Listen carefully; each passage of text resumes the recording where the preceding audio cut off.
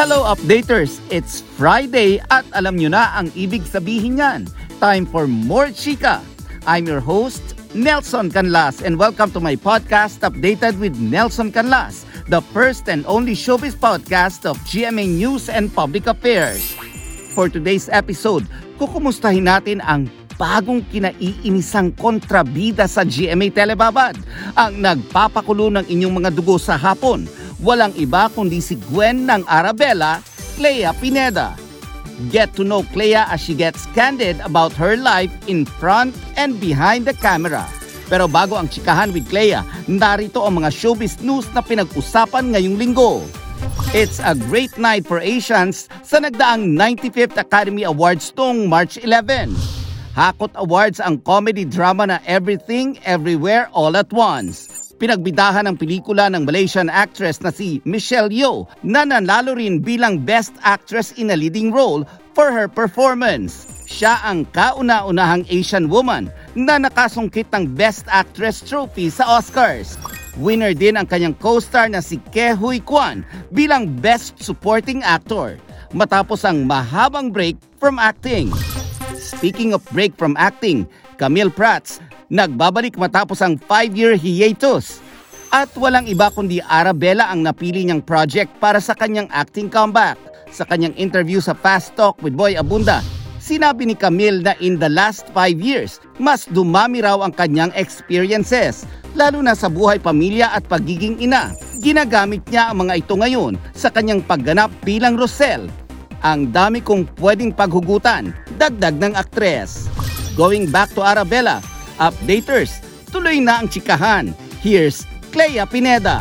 I'm your host, Nelson Canlas. Please sit back and enjoy the podcast. I know you love your job, pero can you tell me kung ano yung mga best and worst nung pagiging artista para sa'yo?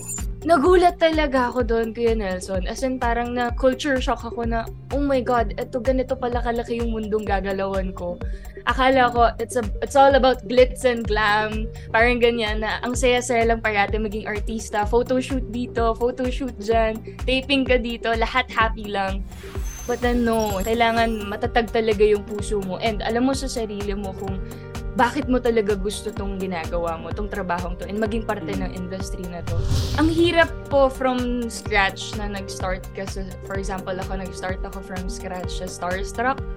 Nahirapan ako doon. Sometimes kasi dinadoubt ko yung sarili ko na baka hindi nabigay sa akin tong role na to kasi not enough. May mga ganong questions sa sarili. Klea, it's so nice to see you again. How have you been? I'm okay. So far, so good, Kuya. Ngayon, happy naman ako na nag-air na kami yung AraBella sa GMA Afternoon Prime. And tapos na yung tapings namin. And ngayon, more time na lang ako with my family, spending time with my family and loved ones. This is the first time, na gumanap ka na kontrabida. I know! Parang nagulat nga ako, parang si Klea, kontrabida, totoo ba to? Naloka din ako doon, Kuya Nelson. Actually, nung binigay sa akin yung project na yun, yung role na yun, kinabahan ako at first. And hindi ako sanay na mabigyan ng ganong klaseng role. Actually, yung pinaka-first ko na na-try na maging kontrabida, sa Bolera pa. Yun yung first ko talaga na sobrang naging bully ako. Very cocky yung personality ng character. And then, this time naman with AraBella, as in full-time kontrabida siya, Kuya. Yung tipong kaiinisan talaga ng mga nanonood sa hapon ng mga nanay, tatay, magkakapatid. As in, natatakot na nga ako every time na pupunta kami sa labas or sa mall. Lalo na ngayon na nag-airing na siya. Baka bigla na lang may manapak sa akin or bigla may mahampas ng payong. Diba sobrang uso yun sa mga kontrabida? Yes. As in, nadadala sila sa characters na pinapanood nila ng serye. Lalo na kung ganun ka-effective ang pagganap mo bilang kontrabida. Naiinis talaga sila. Paano na? Teka muna, Klea, ready ka ba sa mga ganyan? Sa mga, of course, pag naglalakad ka sa mall na, oy, Klea! Niready ko na yung sarili ko, Kuya Nelson. Before ko talaga siya in-accept, alam ko na doon na rin papunta yung mangyayari sa akin. So, okay lang. Na-enjoy ko naman yung character na binigay sa akin. Siyempre, out of my comfort zone, siyempre, first time ko siya nagawa, so I have no idea. Pero meron akong more time to explore the character and meron akong more chance to explore the character, syempre. At saka as an actress, no, parang maganda rin na tumatanggap ka ng mga challenge, yung mga challenging roles once in a while, tulad nga nito.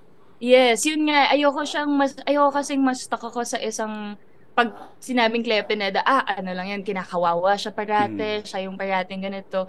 Mas maganda sa pakiramdam na kung ano yung characters or roles na mabigay sa akin.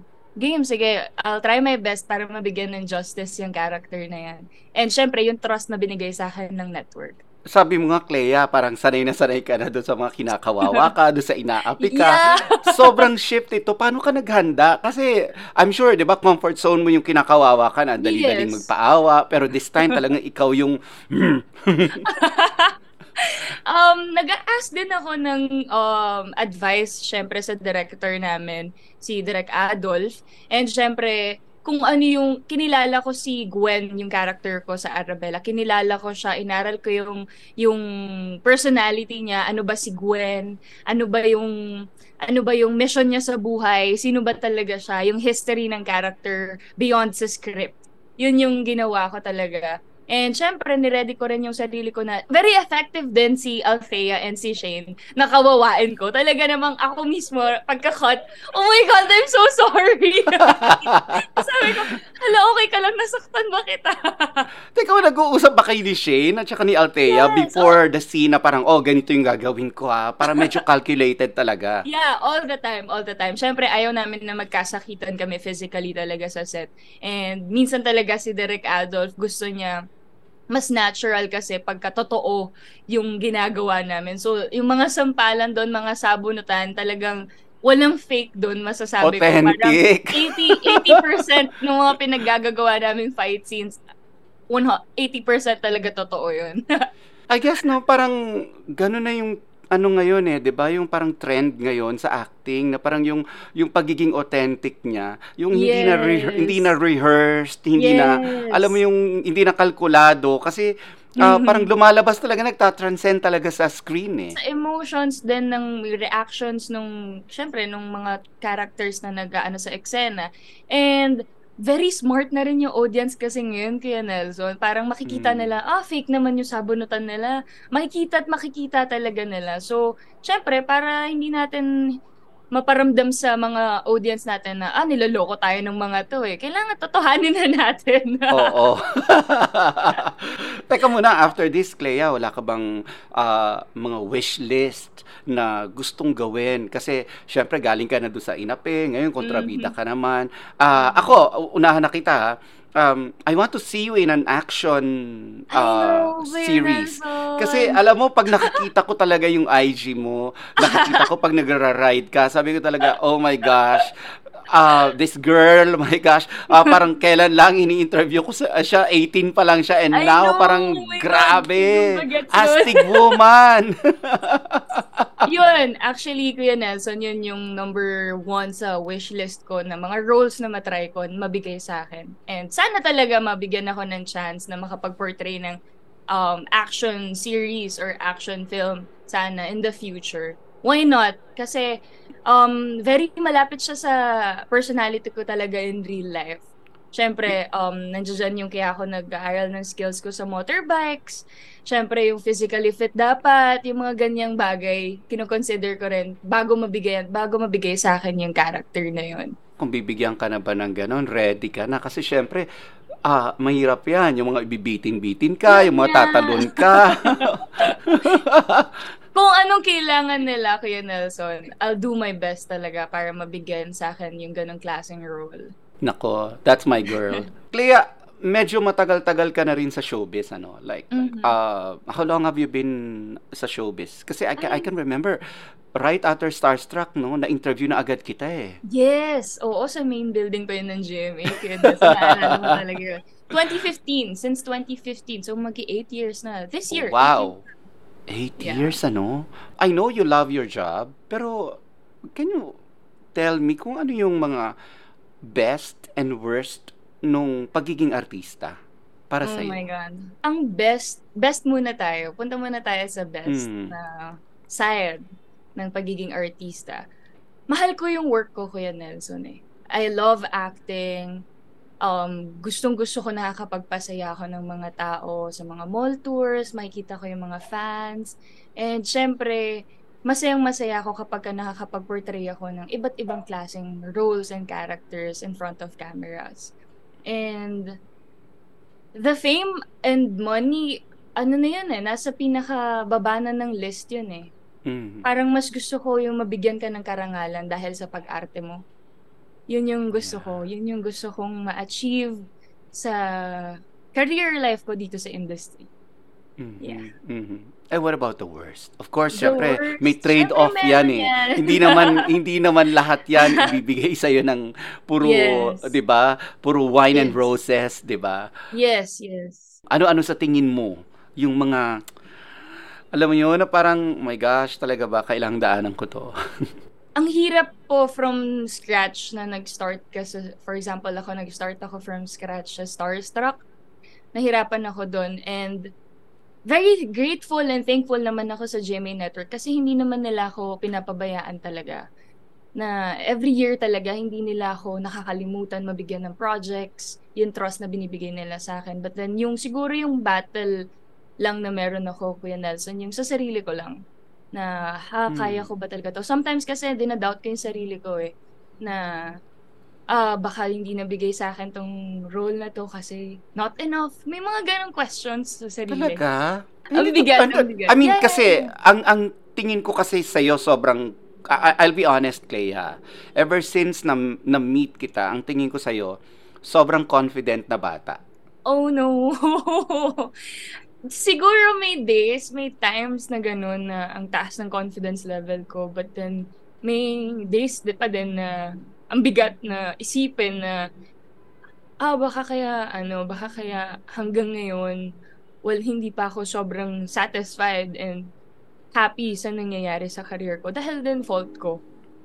Lahat, Why? I don't know, kuya. And yung pagiging, syempre sa industry, hindi lang naman bilang yung mga artista, di ba? Ang dami namin dito. Yung competition, syempre, hindi mawawala yan. I thought nung Starstruck, doon na matatapos yun. I thought Starstruck, But yun na yung no, after pinaka-competitive Starstruck, na no, Out of mas malaki Starstruck pang world, competition. nagulat talaga ako doon, Kuya Nelson. As in, parang na culture shock ako na, oh my God, ganito pala kalaki yung mundong gagalawan ko. Akala ko, it's all about glitz and glam. Parang ganyan na, ang saya-saya lang parati maging artista. Photoshoot dito, photoshoot dyan, taping ka dito, lahat happy lang. But then no, kailangan matatag talaga yung puso mo. And alam mo sa sarili mo kung bakit mo talaga gusto tong ginagawa mo, tong trabahong to, and maging parte ng industry na to. Kasi always kong iniisip talaga and mindset ko talaga siya as in na parang show business is not for the weak talaga. Yeah. Kailangan lahat ready ka, lahat You ng know, pwede funny mong you should say i-try. that ha. Kasi yung mga bagong artista na nakakausap ko, ganun yung sinasabi ko. If you're weak in the heart, wag mo na ituloy. Yes, Because it's yes. not glitz and glamour. Hindi yung aayusan ka lang. Fine, aayusan ka to look presentable. Pero ang hindi nyo alam is may fine print dyan. Tulad ng Yes. 3 hours lang ang tulog mo minsan. Yes. Na kailangan mo tumakbo sa kabilang commitment. And Yes. minsan kahit busit na busit ka sa buhay mo, You have kailangan to mong smile. nakangiti. Diba? Totoo yan. Totoo yan. And Totoo I yun. think, I would like to think that's probably the hardest, Kasi ang kalaban mo dun yung sarili mo eh. Na parang Yes. ayokong ngumiti, pero kailangan kong ngumiti.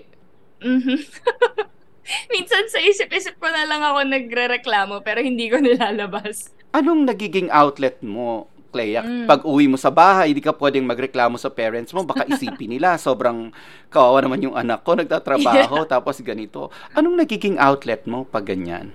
Outlet, motorbikes, kuya. That's why you got into motorbikes. Yeah, sometimes talaga it helps talaga na nag-ride ka. Kasi you're alone and sa helmet mo, ikaw lang yung naririnig mo, thoughts mo lang yung naririnig mo, and your motorbike. Yun lang, grabe yung yung happiness na nabibigay din sa akin ng riding. And yun yung siguro yung masasabi ko na number one na nagiging outlet ko kapag ka sobrang stress sa work or sobrang ayoko lang hawakan yung phone ko, ayokong mabasa yung mga nangyayari sa phone ko. Kasi ano rin siya taking Yeah. care of your mental health din siya for me. Na hindi Mm-mm. always nakikita mo yung phone mo, chine-check mo yung phone mo, anong sinasabi ni ganito, anong kailangan mong gawin. May days na ganun, pero syempre sa work ko, hindi pwedeng pabayaan ko yung phone ko. 'Di ba? Kailangan True. lagi akong updated, lalo na sa Yes. work, sa Mm-mm. handlers, messages. Pero I'm sure, 'di ba, parang minsan ayaw mo mag-check ng social media. How do you deal with that? Like parang pag may nabasa kang hindi mo gusto.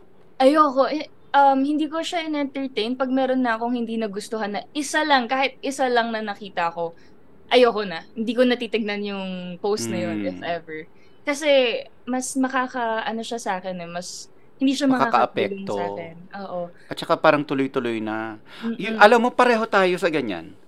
Mhm. Totoo. Like, dati kasi, ang unang-una kong tinitignan, pagising ko, pagmulat na pagmulat ko pa lang, hinahanap ko na Phone. kagad yung phone ko. Naka-charge Yes. yun sa tabi ko eh. So, Mhm. ang unang-una kong tinitignan is yung social media. Mhm. Kasi nag-scroll na ako, ganyan. Siyempre, along the way, makikita mo yung button na, ang daming notifications. Tapos matitignan mo na minsan doon yung mga nag-comment sa'yo. Mhm. Minsan, pag hindi ko gusto, dati talaga naaapektuhan yung buong araw ko. 'Di ba? Papatol at papatol ka kasi Yes. if inaccept at inabsorb mo yung negativity na binibigay nila sa'yo, Hmm.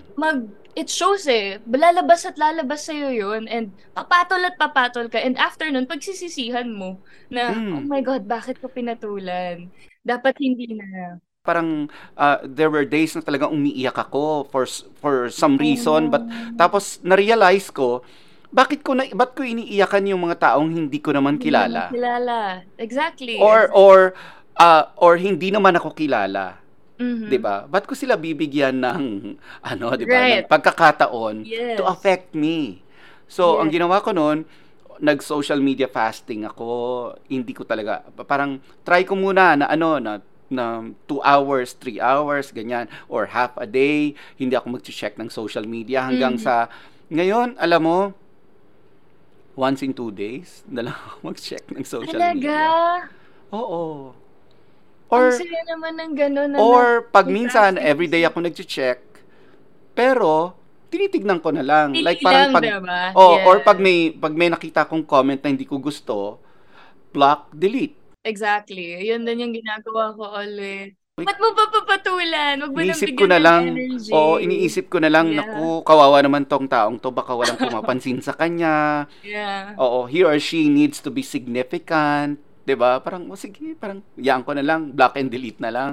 Or You know minsan, what, one ano na lang. time, Kuya Nelson, may pinatulan ako na ganyang comment, and then bigla siya nag-message sa'kin sa personal message, sa DM, IG. Mm. Then sinabi niya, "Oh my God, Miss Clea, I'm so sorry. Gusto ko lang talagang mapansin mo ako. Thank you so much, napansin mo rin ako finally." Fan mo pala. Sometimes nagka-catch lang talaga sila ng attention para Mm. lang para mapansin mo sila, and then 'pag napansin mo sila, okay na. Gano'n sila And what's sometimes. bad, kasi 'di ba, minsan iniisip nila, hindi ka tao. Yung 'di ba, parang yung as public personalities like you and me, iniisip nila parang every time we'll just take it in. Ang in-expect nila from us para tayong robots na kaya nating Yeah. tanggapin lahat ng words na kahit masasakit man, kahit lahat below the belt na yan. Porket public figure ka, bakit? Public figure ka tanggapin mo na may mag-i-invade talaga sa space or sa privacy mo. May ganun silang mindset, may ganun silang thinking.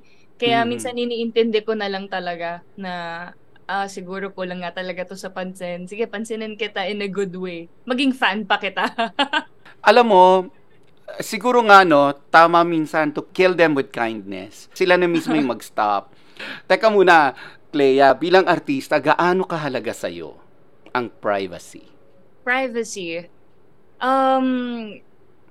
Nung nag-start ako sa Starstruck, wala pa akong ka-idea kung ano yung pinapasok ko Privacy. talaga.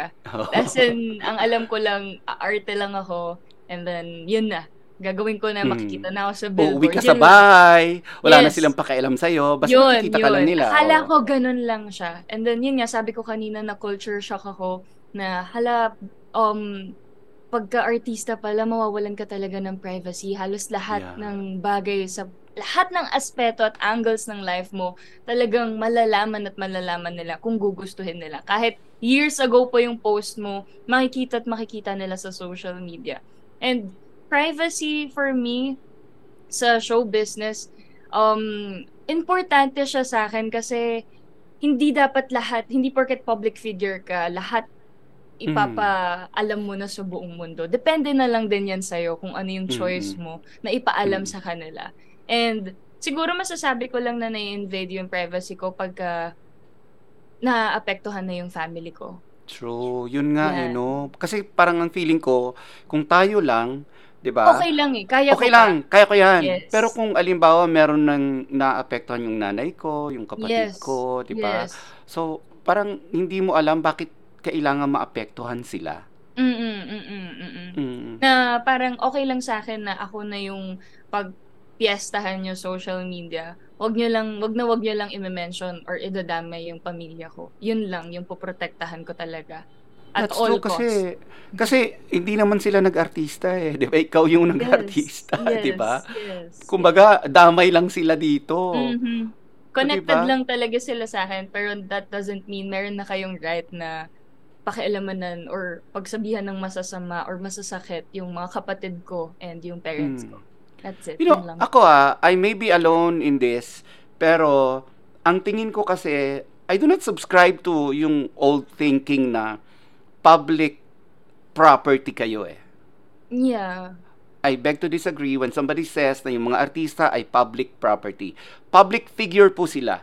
Hindi nyo po sila pag-aari. Kasi Yun. choice nyo pa rin naman na humanap ng ibang artista kung ayaw nyo sa kanila. It's a two-way thing. Napapasaya mo yung fans mo. Yung fans mo, bumibili ng kung ano man, merch mo, or pelikula mo, or whatever, diba? So, it's a two-way thing. Hindi naman yan as if na parang, nanood ako ng pelikula mo, pag-aari na kita. Ibig sabihin may utang na loob ka sa akin. No. Oo. Yeah. No, kasi 'di ba parang yung pelikula na binili niya, yung ticket ng pelikula na binili niya. Pero yung puyat naman na ipinuhunan mo doon, yung 'di ba? Or yung time mo away from your family. Yes, yun yung mga hindi nakikita talaga ng fans or ng audience natin. Yung pagod na ginagawa ng mga artista or mga idols talaga nila. Kasi always sila nakikita sa TV, happy lang talaga kami or naka-smile, sobrang energetic, wala kang makikitang lungkot or simangot. Gaganon sila, nasanay sila sa ganon. But then hindi nila alam yung behind the camera kung anong nangyayari sa mga artista habang umaarte. Yung puyat, yung pagod, yung emotions, lahat drained talaga. As in, ako, nung nag-taping kami ulit, naramdaman ko ulit siya eh. Naramdaman ko yung physically, mentally, and emotionally drained ka talaga. And yun yung mga hindi nila nakikita. Was there a time na na-invade yung privacy mo na sobrang nasaktan ka talaga? Parang so far, Kuya Nelson, parang wala pa naman yung below the belt na iniyakan ko. Siguro nung time, Kuya, na syempre, di ba, nag-lockdown. Tapos, syempre, always ka lang nasa bahay. Yun yung time na wala talaga akong ginagawa at all. And then, syempre, habang wala akong ginagawa, I gained weight so much. As in, sobra talaga. I do not believe you. Naniwala ka sa akin. Totoo! I gained weight so much, Kuya Nelson. Paano? Kahit ako, parang pag nakikita ko yung sarili ko sa salamin, parang, ano nangyari? Totoo? Parang, yeah, as in, bumalik yung tapings, ganyan. Then, from pre-pandemic na body ko to after lockdowns, ang laki ng pinagkaiba and nakikita ko yung comment section talaga ng mga tao. And yun talaga yung... Harsh, no? Harsh talaga sa malala. Kung malala, sila yung mag-comment na parang... I mean, wala namang masama kung mag-gain weight ka. Pero kung hindi yun yung thing mo, di ba? Parang, yun nga, na-expect talaga nila ng mga tao na always camera ready yung mga artista, Na hindi na always. sila kumakain. Yeah, na parang wala kaming pahinga sa pagiging 100% parate. Gusto nila parating Mm-mm. ganun eh. Parating camera ready, parating ang sakit makabasa ng mga ganung comments about myself talaga. Oo. Na umabot sa point na nilapitan ko na yung parents ko na parang anong nangyayari, ayoko nang makabasa ng mga ganitong klaseng comments. Mm. Ang lalo na rin sila, nasasaktan ako kapag nakikita nila and Yun nga. nalalaman nila. Parang Actually, okay no? lang na sarilihin ko eh, na okay Mm. ako lang nakakita nito. Pero yung makita ko pa na sila mismo yung na-hurt, ang sakit sa Yeah. akin makita na umiiyak yung mommy ko dahil sa mga nakikita niya or nalalaman niya because of sa mga nangyayari sa paligid ko and sa kung paano nangyari sa akin. Mm. Yung Mm-mm. parents ko talaga yung sila kasi yung parents na active sa social media. Actually, mas active pa nga sila kaysa sa akin. At So, saka, sila yung yung ano, no, parang, what I cannot take is yung parang nakikialam sa sa'yo or sa gagawin mo na parang dapat ganito ang gawin mo, dapat ganito. mhm, mhm. Maibalik ko lang I don't know, during the time na you were being paired with Jeric nung Mhm.